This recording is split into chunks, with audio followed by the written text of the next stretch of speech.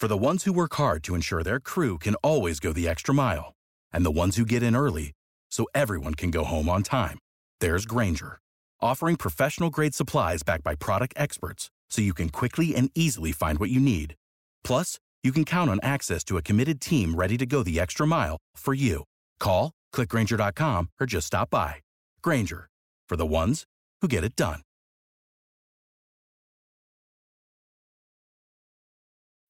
When you need mealtime inspiration, it's worth shopping Kroger, where you'll find over 30,000 mouth-watering choices that excite your inner foodie. And no matter what tasty choice you make, you'll enjoy our everyday low prices, plus extra ways to save, like digital coupons worth over $600 each week. You can also save up to $1 off per gallon at the pump with fuel points. More savings and more inspiring flavors make shopping Kroger worth it every time. Kroger, fresh for everyone. Fuel restrictions apply.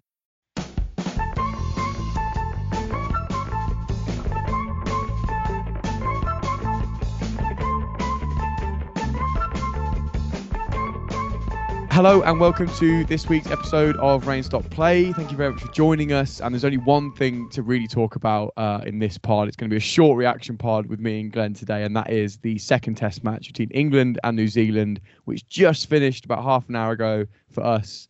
We are really reacting to this very fresh to England's amazing 5-wicket win on day 5 at Trent Bridge. England chasing down 299 in the final session, thanks to an unbelievable partnership between Jonny Bairstow and Ben Stokes. We're going to react to it now. We'll do nuances. We'll do big picture stuff. Just me and Glenn this week. How are you, Glenn? That was pretty amazing.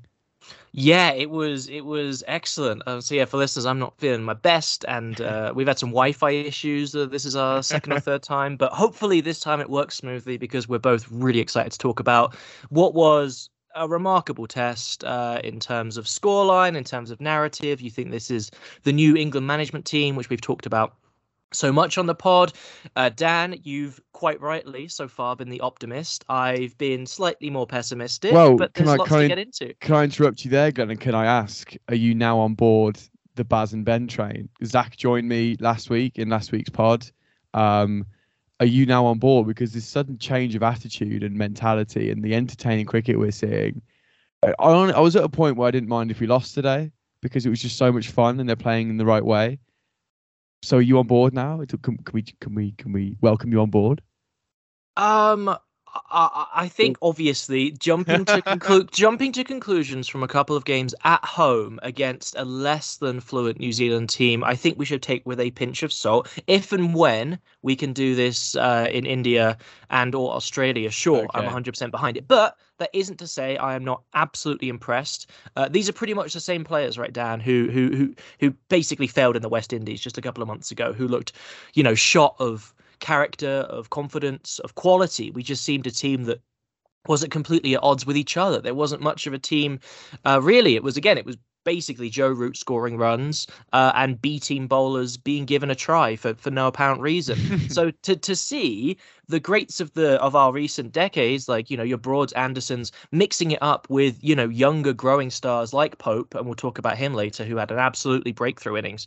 I'm pleased for him, exceptionally pleased for him. But no, what I am really, really impressed by with this management team, they made some really bold calls. You think about Potts coming in, he's been a success. You think about Pope at 3, all of us, probably almost every single commentator, media pundit, I'd say probably 8 out of 10 of them thought absolutely no chance. I mean, us included. Why are you batting a guy who's inexperienced, or to an extent he's just struggled in the test arena while piling the runs on at home? Why are you putting him in the firing line with openers that seem so brittle? But even to see, Alex Lees do so solidly in this test, and actually his technique, his stillness, as Alistair Cook said during the commentary today, he just looks a bit more like a test batter now. He looks more confident. This is a really good indication of where we are going to be moving forward, and we'll get onto the run chase today. But wow, that was as entertaining test cricket as you could possibly see. What more can you ask for? I do really appreciate your input on this podcast, Glenn, because I think without you we would get very carried away. We need that, yes, actually, can we just hold on a second? So for listeners, who may agree with me and Zach, there are the Glens of the world, and we need them because This is 2 wins at home against a slightly half-baked New Zealand side, but we'll come on to that. And how about, Glenn, the full house on day 5 at Trent Bridge, giving out free tickets? We've had sort of some fleeting conversations over the past month or so about the price of cricket, but hats off to Nottinghamshire and Trent Bridge for opening their doors. And there would have been people there that would have never seen a test match before and would never even be keen to go because they either can't afford it or are too put off by the price, rightly so, that would have seen one of the greatest sessions of test cricket you could ask for. I couldn't agree more. So what a masterstroke to open the doors up. I think tickets sold out by about 10 p.m. last night. So obviously the appetite to see test cricket there, and talk about structural barriers, cost is one of them, especially at the more kind of quote unquote elite grounds, such as, well, at least the London centric grounds, such as the Oval and especially Lords, which came under criticism. And I think, Notts, they were quite shrewd. I think they probably saw the stick that these London centric grounds are getting, and they thought, hold on, we can go the complete opposite way. If they had charged even a tenner for today, they probably still would have been, I'm going to guess, 70-80% capacity. To do it for free and to have that atmosphere coming into the run chase. I mean, the fans were effectively the 12th man today. And as cliche as it is, the atmosphere was amazing. And for them to see what was one of the best sessions of Test cricket, the final one today I've ever witnessed, was amazing.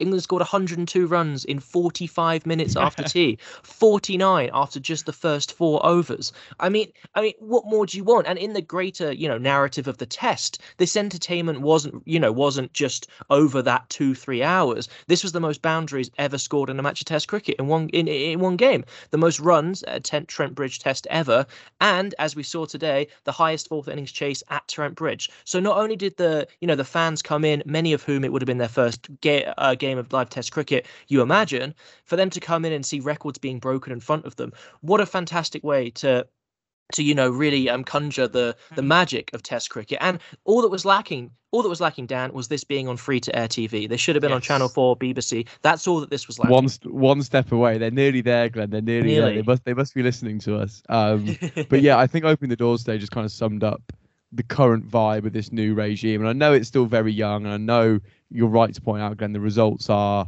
good, but not in the grand scheme of things great. But it just tends to the vibe around it is very good at the minute. Let's come on to some of those records that were nearly broken in that final session then. And we have to talk about Jonny Bairstow, who marginally missed out on the fastest ever Test 100 by an England men's cricketer, which was set in 1902, would you believe, or 1905. A heck of a long time ago either way. 136 off 92 balls. Honestly, again, I was having a chat with my mate about him. Probably he needed a knock. And he does know when to time a knock, by the way. I just didn't expect to see that. And something happened after tea, didn't it? And he said he had a ham and cheese toast and a coffee, which I suspect he'll be having at every tea break now. New Zealand came out and started bowling really short at him. And as he said just then on the Sky on the post-match interview, it was do or die, and he did. He just attacked the short ball, got into that zone, and away he went. But that has got to be one of the most spectacular hundreds from an England player ever, in the context of it, in the context of his career, in the context of that run chase. 14 fours, 7 sixes. He took all of the bowlers to the cleaners, not just one or two, the whole attack, including Trent Boult, who was awesome all test match. I just can't quite get over what I've just seen. I think I might need more time to reflect on it. No, I love this. We're basically effectively live. We're just working through what we've just seen for the last couple of hours. Very much so. It was so surreal. I mean, how often, and I know the comms mentioned this a couple of times, but how often does Ben Stokes play second fiddle in an aggressive run chase? I mean, injury aside, and again, we'll get more onto Stokes in just a moment, captaincy and everything. But to stick with Jonny Bairstow, I mean, you rattled off the incredible amount of boundaries. He was striking at nearly 150. I mean, this was a very good, very solid T20 strike rate. We had gone well past the ODI time, Dan. ODI, yes. You're talking run a ball, you're happy, just above that, even better. We were past that. We were very much into 2020, or as a few people jokingly said on Twitter today, into 100 territory. Right? This is effectively what the fans got in the final session. And again, this whole thing about expressing yourself, I'm a little bit skeptical of it because it just, it just feels like a bit of a cliche. But if you're gonna ask, well, what does that actually mean? I think we just watched it for a couple of hours. What does it mean to express yourself for England in a test arena? It's exactly what Stokes, Bairstow, and even Lees, to be fair, Lees batted really well and he got us off started really solidly. He went over 50 strike rate, 8 boundaries for him, and he just looks like a bit of a player transformed. And again, in the first innings, got his highest England score of 67. So great to see him effectively express himself, right? He actually looks much more comfortable at the crease. So, but I mean, I just don't have words for the run chase because I woke up and Root was gone and most of the middle order had kind of been and gone at that point. There was that shaky moment where New Zealand went bang bang, and especially like the loss of Pope. You're like, okay, it was a good delivery. Root goes quickly. You're like, right, with the length of the tail as well, which we've spoken about in detail, which luckily wasn't need to be used. It was. Did you wake up thinking, right, we're going to have to battle for the draw from this point, perhaps? Yeah, it was really interesting. I saw it as Bairstow and Stokes, and I thought every result's still on the table here because, a lot of people were quite rightly saying if you get into Folkes, another player we'll touch on today who's looked magnificent for England. I'm delighted for him. But if you get into the kind of Bairstow Folkes and then below them, it's this long tail. So in a way, if those two hadn't had this incredible partnership, then you're thinking, yeah, maybe you'd be looking towards the draw because we've already got a lead in the series. This is the strength of winning the first game. We haven't done that in so long. And I mean, it's worth reiterating, right? We won one test in 17 in the build up to this series. And now we've won 2 in 2 weeks against the World Test champions. I mean, this, it's not a full strength New Zealand team, but they're still brilliant. They're still a brilliant side and they're still batting. This isn't a B team or a B team plus. This is, sure, they're missing Williamson, but he's not been playing great anyway. So they have enough quality to beat us. They're a really good test team. So that makes this win even more exciting. These 2 wins even more exciting. Do you not think this points even more toward the fact that it's got very similar personnel but new leadership? How well that leadership is already working. Surely that, like, if they brought in 8 new players, you'd be like, okay, it's a mix of the two. This really is whatever McCullum and Stokes have said behind the scenes has freed up this team mentally, because we all know they were, physically and technically able to do this. But whatever's happened, this new regime is working, right?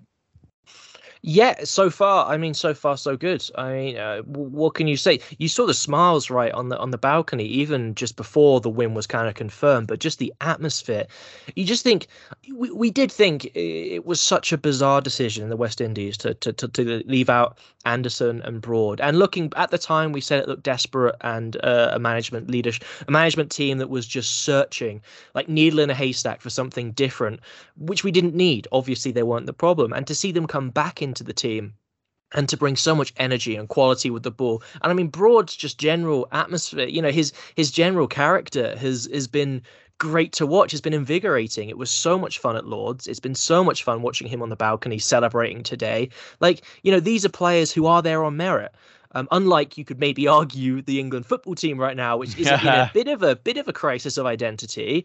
To an extent, all McCullum really has done so far, and Rob Key and co and Stokes has really said, we're going to try our best to put what we think is the best 11 on the pitch together and say, play your way. And obviously that when that works, they look like geniuses.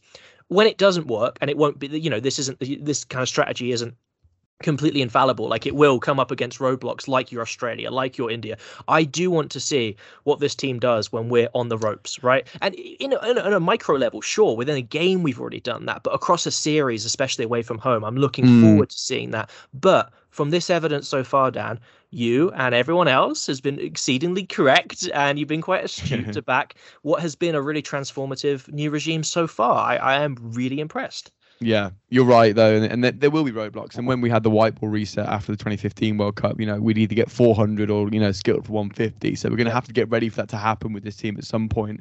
It's obviously in the honeymoon period right now happening and being very good. To come back to Jonny Bairstow really briefly and about him timing knocks correctly. Great tweet from Will McPherson I've just seen. In Jonny Bairstow's 3 Test hundreds this year, he's come in at 36 for 4, 48 for 4, and 56 for 3 today when they were chasing 299. He stands up at the right time, doesn't he? And it feels like all of these times his career is also slightly in doubt. Like he had a very, very quiet series prior to this, bar some very good fielding. So, good for him. Really good for him. Yeah, absolutely. And although I may have been more skeptical than the new management than others, I have almost always backed Bairstow, and I've because he's got that quality. But if think back 5 days prior to this, right, when we're about to start the game, they've selected the 11. I think if McCullum and co, if they could have thought of 2 people on this team that could get scores, I think Bairstow and Pope would have been in their top 3. I think Lees as well. Crawley is probably, we can probably come on to him as still maybe this kind of floating question mark right now. But for Bairstow and Pope at 3 and 5 to get monster scores in the context of a game where we have a deficit of 553 when we're starting our first innings, 553 as a monster score. That's so intimidating. When do England ever, after conceding that many runs, and they should have probably conceded less, but for the drop catches, and they had them at good points, but how often do England actually go and get that score? And what was it? They finished 30 runs short or something. How often actually go and get 500 and not get rolled for 250? This speaks to it's the same personnel, but it's just a slightly new mindset, but a better vibe about the place. Yes, the pitch was perhaps a bit quiet on the first couple of days. It got livelier as the test went on. It was a great test match pitch, but they still went out there and did it, and that is super, super impressive. I want to come on to Pope really briefly, Glenn, in a second, but just to sort of finalise how amazing this post-tee moment was. England took tee at 139 for 4. Bairstow was 43 or 48. Stokes had just come in. We'd lost Lees, who was looking really, really solid. And you sort of thought, where are they going to go from here with just folks recognised to come? I wasn't ready for it. I wasn't ready for what happened there at all. It was absolutely crazy. One of the best sessions I've ever seen. Well done, England. What a way to win a test match. Right, I digress. Ollie Pope. Unbelievable knock. Definitely cemented his place number 3 for the rest of the series. I did say this in our chat. I sort of sent for him last week, so I don't want to change my tune entirely. This was 145 on a very friendly pitch. I still don't see him as a number 3, and feel free to tell me I'm an idiot because he's just scored that at a very important time and probably given himself the rest of the year at that spot. I would just sooner see him in the middle order. I don't know why. Glenn, am I nonsense? And we have to applaud him as well. Or am I talking nonsense? No, I know. I think that's a very fair point. I mean, you could look at it like he's batted it 3-4 times and it's only really come off once, is one way of looking at it. If you're going to be kind of, I guess, hypercritical of that positioning. It's a really tough one. I think, again, only time is going to be the real teller here, right? I think, yeah, he's obviously guaranteed 3, certainly the end of the series, the last game, probably the series after that, at the very least after this innings. And yeah, I mean, in a perfect world, I would love him to fit at 3. It solves so many of England's problems if it does. That's why they've put him there at the end of the day, isn't it? They want him and they want that problem solved. So let's try both, which I don't get the logic of it, but it still might work. And you could see what they're trying to get at. Okay, so Crawley fell, okay, but one of the openers, Lees, gets 67, again, his best test score. So one of the openers survives, one doesn't, usually how it pans out. And then you look at what happens. Pope comes in, is getting nearly 150, and then he's got this fantastic partnership with Joe Root, who gets the best part of 200 runs. Another magnificent 170 score, 176 for Root there. So yeah, the thought of Pope seeing off some of the new ball, then Root coming in, and Bairstow coming in afterwards with Stokes to cause some trouble towards when the ball gets a bit softer. Yeah, if it works, it's dreamy, it's brilliant. I think the problem is it will probably still fail more often than it succeeds. I see. Which again, there's pros and cons here. If Lees can, if the openers can, if one of them can push to the high, double figures, maybe 80s or 90s instead of just over 50, sure. And Root is playing the best cricket of his life right now. I mean, it's just unbelievable. That shot, second ball of the day to reverse paddle scoop. I think Southee. That was unbelievable, 6. Wasn't it? That was. Again, I'm keep talking about summing up the current management team. That does, isn't it? Root, I guess he's seeing like a football, but still, that was so cool. It was outrageous. And obviously that never would have happened. Maybe for the best under the previous management. Right? Maybe for the best, right? You can't do that in the Ashes. You just can't. It's a different context. You're right. This is already a really fun home series. And New Zealand, they're a fun bunch of cricketers who play exciting, aggressive cricket. Like they're for you, almost there's no better team to really be trying this against because we're pretty even in terms of quality right now. Obviously, New Zealand have been far superior in recent years. Don't get me wrong, but right now these squads versus each other are a pretty even matchup. So it's a great time with home fans to be experimenting and trying this. And I mean, yeah, if this lineup works, fantastic. I mean, Crawley. I guess the only other thing is, right, Crawley's clearly not quite working at the top right now, and that is a deep concern. And then you'd think, maybe a couple of weeks ago you might have speculated, well, maybe drop Crawley down to 3, bring in another opener. But then obviously you're not going to leave Pope or Bairstow out now. What's happened, Glenn, is everybody who had a bit of a target on their back, probably within the team and definitely from, pundits and podcasters like us who just like to chat about them, which was Pope, which was Folkes, which was Bairstow, have all stood up. So there's sort of way less room for shuffling now. Me thinking let's move Pope down to 5 is because I thought let's get rid of Bairstow. That is now obviously ridiculous, and that's how fickle I am as a cricket fan for sure. Folkes is cemented his place now. Bairstow's cemented his place. Pope has. Lees has. He's looked fantastic. He looks like such a conventional, organised opening batter. He's a joy to watch, and how quickly he started today, hitting those two first balls. The first 2 balls innings were 4, shows he can do both. People think he was a bit of a plodder, but I don't think he is. I think he can kind of turn it on as and when he wants. He hit an unbelievable release shot off the spinner for 6 back over his head. Like, Lees has got it. It just does leave Crawley without any room to shuffle, painfully out of nick, as the one with the target on his back now. And I suspect they won't change him because there's only 1 game left and this team is in such a good place right now. If you're out of nick and you're going to score runs, it's in a vibe like this right now in the middle of this series. But yeah, it's definitely something to look at long term, isn't it? Yeah, some great analysis there, to be fair. And yeah, this is the thing. But I think a lot of us have, I guess, maybe short-term memory or recency bias, I guess is sometimes the phrase thrown around. If Crawley had scored that scored a 150 this game instead of Pope or arguably Bairstow, if he'd have played one of those innings, we'd be singing his praises and saying, well, I think Bairstow or Pope, it's time to move things around. So you can see the fine lines in Test cricket, right? You're either the hero or effectively you're not, or effectively your place is at risk in this current team. So yeah, I think one mistake they may have done, this management, is not playing Compton and or Brook. But at the same time, where does Brook fit into this team now? He would have come in for Bairstow, surely. That would have been a like for like swap. Yeah, you'd have thought so. They seem committed to Pope at 3 for better or worse, and again we will see how that develops. But yeah, you said it right. All that kind of criticism or targets, and I hope it isn't too intense. I hope a lot of people like us use this time to celebrate what was an extraordinary game of cricket and what has been an extraordinarily entertaining series so far. But if you're being critical, which to an extent we have to do as well, yeah, Crawley is the question mark. And yes, I would play him next game. How many times, depending on Stokes' injury and Broad and Anderson's fitness, but think if they all are given fit to play, right? If they're all given the clear, when was the last time we played 3 matches in a row, Dan? The Test team with effectively the same players, right? It's nice to see the continuity though, isn't it? And I know it's probably because it's a mixture of things. But for the bowling front, there's no one fit, and these guys, this attack of 4 plus Stokes are doing a job, obviously.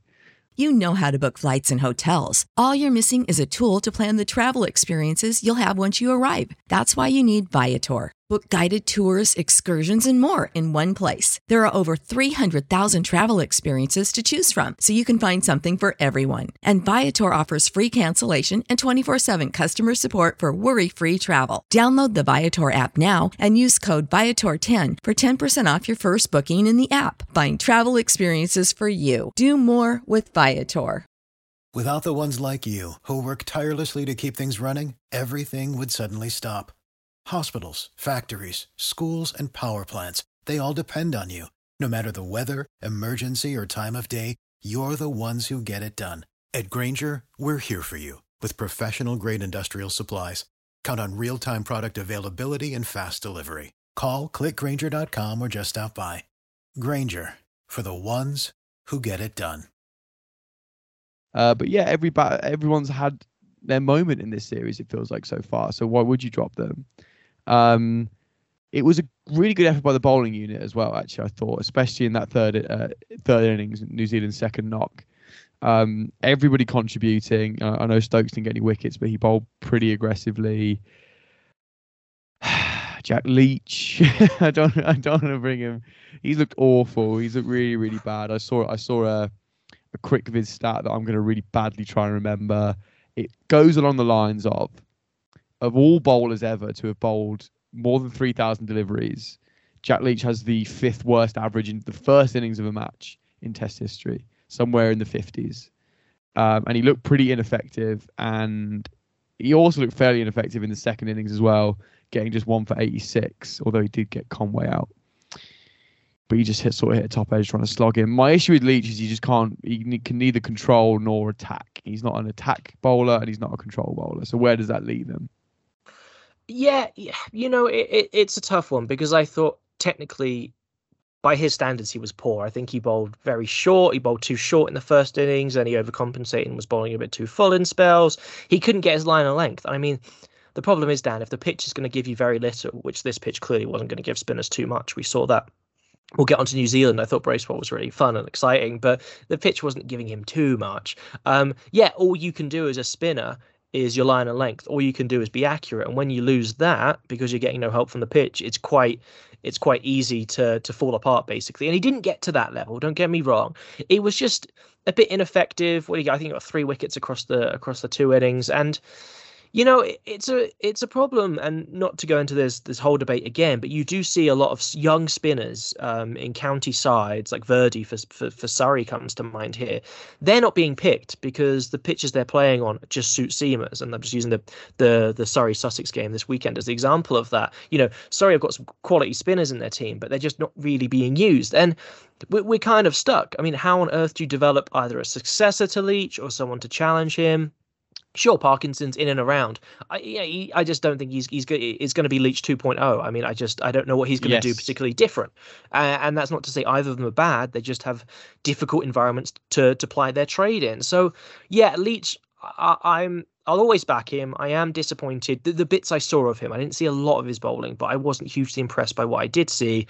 But it is tough. If the pitch is giving you nothing, Dan, effectively very little, and it's obviously a seamers, it's not only a seamers game, it's a batter's game. This match was clearly a runs bat took precedence over total opposite to Lords, by the way. Complete opposite. And it was an old school test whereby you should score the most runs, and it's a battle to the end to see who can persevere. But yeah, I don't know really to say what to say about Leach. I don't think anyone's going to do much better. I've got the answer. It's Moeen Ali, who announced he was unretiring this week. What are your thoughts on that? I think we won't see him in the summer, but he's definitely sort of soft launching his career again, isn't he? Yeah, it's a tough one. I mean, you look at the stats, you've mentioned, a particularly poor one for Leach, but I think in terms of average strike rate, etc., I think Leach is far superior to Moeen Ali in those stats. So, one can show you one thing, another batch of stats can show you another. I mean, fair play to Moeen. I think he's a quality player. If he were to come into the team, that probably is the death of probably Leach and to an extent Parkinson in terms of the test arena for a while. Yep. So I do feel Moeen has every right to say he's available and to be selected, and good for him. I'd love to see him play Test cricket again, but I do worry a little bit that some of the older guard who have kind of pieced out effectively coming back in, it has the potential maybe, and this is not just Moeen, but maybe other kind of former players who are thinking about, well, this seems like an exciting project now. It maybe has the potential to disrupt what's already happening within the dressing room. With the example of Moeen, I would really like to see him play Test cricket again, and again, fair play to him for saying that. And to be honest, Leach should be there in the team on his merit. You can't be trying to protect players, right? Yeah. Because another one's a threat. I mean, if they think Moeen will do a better job with ball, and obviously he will do with bat, then maybe he'll come back into the team. But I would be wary of thinking that that's going to solve things. It certainly won't solve it for the long term. And again, if you look at some of the key stats, Leach does seem to be a little bit handier in the long run, as unentertaining as his bowling can be sometimes. Listen, he is quite a contrast, right, to your Bairstow Stokes batting and your Broad, Potts, Anderson bowling. Leach doesn't really fit this exciting cricket. That's why some people want a leggy. And And Moeen, he's an off spinner. There's nothing inherently exciting about that, but he's fun to watch. He's just plays Moeen, good isn't cricket. he? He's just a character, and we've missed that.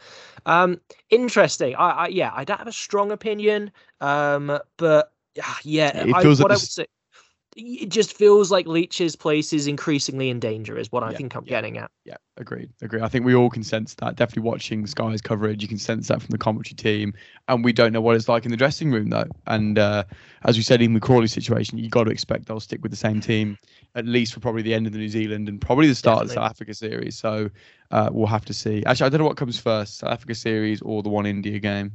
I think it's the One India game, actually. So we'll have to see. Should we talk about New Zealand a little bit? Because again, they were in great positions in both test matches, yet they're now on the end of a 2-0 scoreline. By the way, again, your prediction is still looking very good. Mine is now in the water. For those who weren't listening to our first 2 episodes, going pretty a little 2-1. So nice. It would be the first series I think we've ever correctly guessed. Yeah, if it was something episodes in. But 553 in that first innings. Before Jameson got out for 14, their lowest score was 26. So their top 7 all contributed. Daryl Mitchell in the form of his life with 190 looks awesome. Blundell again coming in with some really useful runs. Those two batting together seems to be a very good thing. And then they just sort of lost their heads slightly in their second innings, didn't they? They were sort of 104 for 1, looking fine. And then Conway just top edged Jack Leach out of nowhere. And then it all went wrong from there with a couple of run outs. But they still left us with 300, which is 299, which is a lot to chase. And they lost their heads after tea when Bairstow started to attack. So it seems like 2 moments in their collective minds, which is what happened at Lords with the team hat trick, have again cost them a test match. I couldn't agree more. That's precisely what I was going to say, Dan. And I actually watched. I was really thankful I actually watched both those kind of key sessions which you're talking about. Runouts were horrendous. I mean, the young one was misjudged, but the Southie one was like under 12s cricket. Yeah, really bad. It wasn't professional level cricket. It was terrible. A couple of things I want to kind of key on. 2 players I want to talk about. Well, firstly Bracewell, because he had a really interesting debut. As debuts come, it certainly wasn't boring. He went from almost getting 50 runs. He got 49 in the first inning, so he nearly got 50 on his maiden test innings, which would have been remarkable. He was hitting some nice shots. He's nicknamed the Beast, as you might have heard on comms, because he can lift the most weight. He scored. I think. Oh, is that why I heard? Yeah, you could hear it on the stump mic as well. So he loves his weightlifting. He's a heavy hitter of the ball. I think he once in a domestic New Zealand T20 game, I think he scored almost 160 in a T20. Nice. Ludicrous hitting. So and it's interesting. We didn't know much about him. We were talking about him, the previous game, thinking about who was going to come in, and he looked really decent with the bat and quite handy with the ball, but at key moments he was effectively nullified. Firstly, most recently when he was smashed out of the attack by Stokes and Bairstow. I mean, when they handed him the ball, it did seem to be a case of which stand is he going to end up in, right? It's an old ball, it's not turning much, this is the guy's first game. And yeah, he bowled 8 overs for 60 runs, economy of 7.5. I mean, that's brutal. But what I found really interesting was his innings in New Zealand's second innings. And he got 25 off 17, 4 fours and 1 6. And it was a very strange one because you could see why they might want a counter-attack and to pile on some runs and kind of put the game out of England's reach with the bat. But yeah, the way he got out, just smashing, mistiming, I think a drive from Potts to Broad at mid-on or mid-off was really quite poor, and he came under a lot of criticism about it. I think it was a double-edged sword, because if you're not going to criticise Stokes for what he did, which was very similar with the bat, then I think it's a little bit harsh to criticise Bracewell. Like, it was still an important 25 runs. It wasn't a test innings, but then nor was what we just witnessed in the last few hours. It's a tough one. It is a tough one. It just like when Stokes and Bairstow did it today, they converted. It just looks a bit silly, doesn't it, when you only get the 25? And you're right, they're useful runs, but you're like, you've neither taken time out of the game to totally stop the England win or piled on 50 plus. So it's kind of like he was in no man's land where he ended up. But with New Zealand 1-0 down in the series and a draw here, meaning they wouldn't be able to win the series, obviously, from that point, you sort of see why he did it.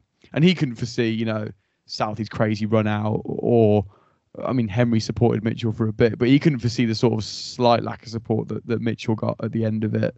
Shout out to Trent Boult, by the way, he became the most prolific run scorer at number 11 ever in men's tests, overtaking Matai Muratharan. His 17 off 15 was hilarious. He hit this sort of flat batted shot over his head through mid off. I think it was beautiful. He's hilarious to watch back. He's such a character.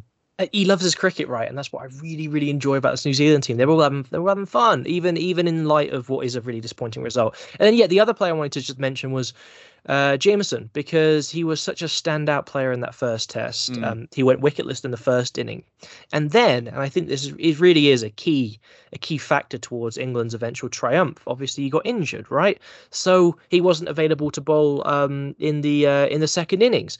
And suddenly, with Jameson, that's a pretty good attack of Southee, Boult, Henry. Didn't have the best game, didn't have the worst. They should have picked Wagner. I think everyone was pretty much in agreement on that. I think Henry was fine. Southee was your problem. At one point, he had figures of none for 181, and then he nicked off. Who did he nick off?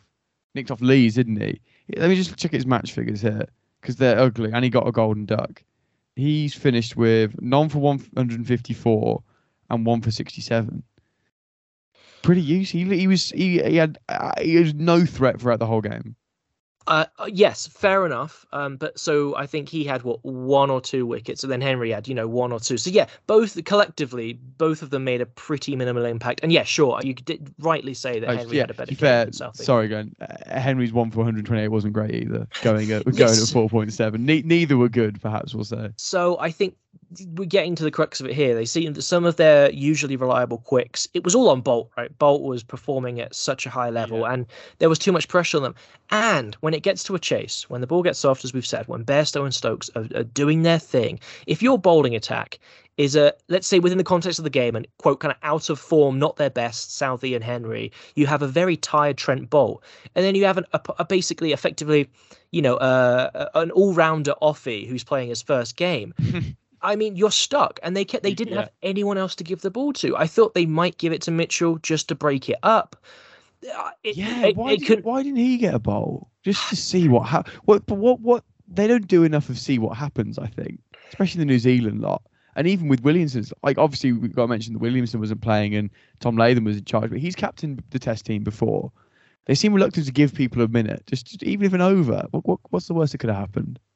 Yeah, I think Mitchell got a couple of overs in the first innings, but yeah, he wasn't. I was surprised. They just, as you said, it can't be much worse. Most of our bowlers at this point, at the T session, the economy is about 13 for everyone at this point. Give it someone else, because this is the thing. If you bring a kind of a slightly slower bowler on, there's maybe even more chance of a miscue or a top edge or anything to disrupt it. Dool on commentary was sort of seething that they didn't start with spin after tee and they went with that short ball ploy, because what happened then was that Bracewell came on with no runs left to play with, and Bairstow and Stokes just took into the cleaners with 80 left. So there were some poor tactical choices in New Zealand despite England's greatness.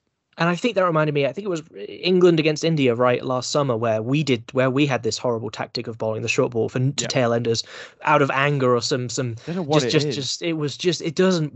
sometimes works. When it doesn't, it fails spectacularly, and you need to adjust. If you bowl 2 short overs and you get hit for a couple of sixes here and there, fine, you tried it, it didn't work. Why are you persevering with something that Bairstow loves a short ball? I woke up and he was hooking everything he could see for 6. It didn't bother him. If it's a tail ender or it's a player who's uncomfortable against a short ball, sure, but Bairstow loves it. He was loving it. Bread and butter for him. And what it did was just move him into that zone. I can't quite tell. I'm sure they had a conversation about upping the rate, but let's say they didn't have that conversation about upping the rate and just carrying on at 4 or 5. It just put Bairstow in a zone where he did go at 14 and over for 5 overs, and that was pretty much the end of the match, wasn't it? So yeah, definitely some tactical errors from New Zealand, but greatness again from England and some massive individual performances. And isn't it amazing, Glenn, that amongst all this, and I know we've mentioned his name, but we haven't really needed to wax lyrical about Joe Root's 176 and everything that he's done. Some great stats flying around about. I think he's had 10 test hundreds since any of the other Fab Four. So Steve Smith, Williamson, and Kohli have made 1. which is crazy. And we were complaining a couple of years ago about Joe Root's like a conversion. He's just unbelievable, Nick. And isn't it great how happy he looks? And we spoke about this again in the last 2 pods, but the burden of the captaincy being gone now, he's smiling at first slip, chirping at first slip, signed the young lad's bat as he walked off in the middle of his innings the other day. Just great vibes all around. This captaincy swap has been huge. And I did see someone say something quite interesting. Might have been on TMS today, saying that he perhaps didn't relinquish the captaincy for the West Indies because he knew Stokes wasn't quite ready yet with that brutal Ashes tour and the break he'd had. So he kind of shouldered that, looked pretty worn down in that, and finally gave in. And it's worked, obviously. It's just great to see him looking and feeling good and then still piling on the runs again. Yeah, well, he's arguably England's greatest ever Test batsman. That's obviously a debate that's ongoing. I think he'll be there, if not now, in a year or two. I think he'll cross that in a couple of years, won't he? Yeah, if he's not already. And yeah, how many times, us doing the podcast in the last 18 months, would we have wanted to be in part of the England setup in the England dressing room after a Test match? Rarely. I can't think of many places I'd like to be less than Chris Silverwood saying 10 all out's a great result for our batters. One of Chris Silverwood's PowerPoint presentations. Yeah, exactly. But seeing the scenes after not just this game, but the one at Lord's last week, it's just that the atmosphere, it's been completely fundamentally transformed. And yeah, it's great to see. I mean, if we can just get this opening duo just to even have 1 or 2 good partnerships together to push us towards 80 for none at lunch or something, then this is a pretty fierce and formidable batting lineup. And I do want to I know we've kind of transitioned away a little bit from New Zealand, but Ben Foakes has finally just kind of established. So good to see him look so solid with the bat and his glove work, which was a bit like, I remember us questioning it in the West Indies. I was like, wasn't his best. Zach, I was thinking, he's picked his glove work. He hasn't looked that good, but this Test match he has. World class. With the bat, he looks awesome. He looks like he can accelerate when he needs to and dig in when he needs to. And we talked about the length of this tail. We didn't need it in the second innings. We won with an hour to spare. And when Foakes came in, when he came into bat, there's still pressure on. His captain has an injury. There's still runs on the board to get 20, 30, or maybe around 30 or so, whatever it was at that point. He didn't look worried at all. He hit a couple of 4s. He was almost going at a run of ball. I can't just, without any hint of stress. Or one thing I will say, he did get dropped. It was very unfortunate from the spinner. But he was dropped by Bracewell. There were a lot of drop catches actually in this game. 11 drops, I believe. Yeah, spot on. Which is a lot. And I think Mitchell was dropped. Root cost us a couple of hundred at least. I think Pope got dropped, so it was kind of on both sides. But it shows you how close this game was. Either side could have and should have won that game with X or Y chance falling in the right way. It just happened to be a moment of genius from Bairstow. And this is how Test teams should be, Glenn. You should pick your best bowlers and not care about how good they are at batting, because your batters should do the job. And credit to England batters who haven't for a while, and we've criticised them. We've got to praise them and go, yeah, they've done their job there in both knocks to an unbelievable kind of level. We'll have to see if they can maintain this or not. So looking forward, we've got a 10-day break, I believe now. They'll go to Headingley for the third and final Test. You've got to expect England to be unchanged, barring any injury concerns. Agree with that, Glenn? Would you make any tinkers? I'd keep it as is. On Crawley, really quick, I am still a fan of the concept of him. I like how attacking he can be, and he sort of dovetails with Lees quite nicely. Who I know can attack, which is a bit more orthodox. That was a slight side note. Would you make any changes, Glenn? I would keep it as is. One thing to keep in mind is what would be really interesting, I hope this isn't the case, if Stokes' knee, which looked really troubling, he essentially couldn't run in the tee session after he twisted it. I thought he'd inside edged it onto his knee, which is really painful. We've all done that, and that's what Combs thought as well, potentially, but no, it was a proper twist of the knee. So if Stokes can't play, and he certainly shouldn't be risked if he's 50-50 for a series. Let this sink in, Dan. For a series, England's already won the series. I'm not sure we've even mentioned that yet. We've said we've won a Test match or two. We've actually won the series, and that isn't to say we should let up in any way. This will be a fantastic competitive third Test, and New Zealand will be for World Test Championship points. I mean, New Zealand will be desperate for them. They're not in a great position either at the moment in the table, right? I think we're both underneath West Indies at the minute. So yeah, it's not looking great in the table, but in terms of excitement and energy, it's been transformed. But yeah, point being, if Stokes can't make it, it'll be a real selection captaincy headache. Let's just hope. It's a while away. It's a week away. Let's just hope he's all right and everything will be unchanged, because it's just speculation otherwise. He looked nice and happy at the press conference, but you're right. It was a twisted knee as opposed, or a hyperextended knee as opposed to an impact. So who knows? And gosh, I think the juggling that would cause this team would be a whole other podcast for us to do, which we might have to do next week, because we do have a little break between the second and third test. For New Zealand, Tom Latham said in the post-match, they've got their families over, so they'll be able to kind of regroup, get away from the game a little bit. I'm sure we'll see some changes there. Surely we'll see a bit of Neil Wagner. I think we all just want to see a bit of Neil Wagner for the entertainment value anyway. And we'll have to see how well Kane Williamson recovers. But that's about it, I think, Glenn. As I said, just a reaction on this test this week with the other boys away and me and Glenn slightly under the weather / having been away, just getting to watch and react to the end of what was a fantastic test match. So thank you very much for listening. England are playing, for England fans, obviously we don't have all England fans listening, but if you are an England fan or a Netherlands fan, the ODI series starts on Friday. So look forward to that. There is loads of other cricket going on, which Zach normally looks after. So we'll update you next week on when that happens. But thank you very much for joining us. Glenn, good work, mate. Go recover and watch the highlights of the cricket again to cheer yourself up, I think I will. And for listeners, I think Zach's question will have to be answered next week as well. No, we don't have the answer. Good one. We didn't get the answer after we recorded either. So do tune in next week for Zach's question from 2 weeks ago. We promise we'll answer it because it was an ungoogleable one.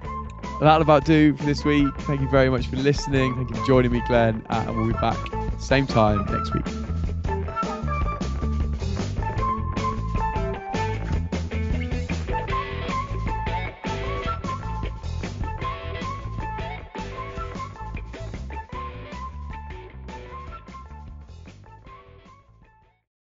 For the ones who work hard to ensure their crew can always go the extra mile, and the ones who get in early so everyone can go home on time, there's Grainger, offering professional-grade supplies backed by product experts so you can quickly and easily find what you need.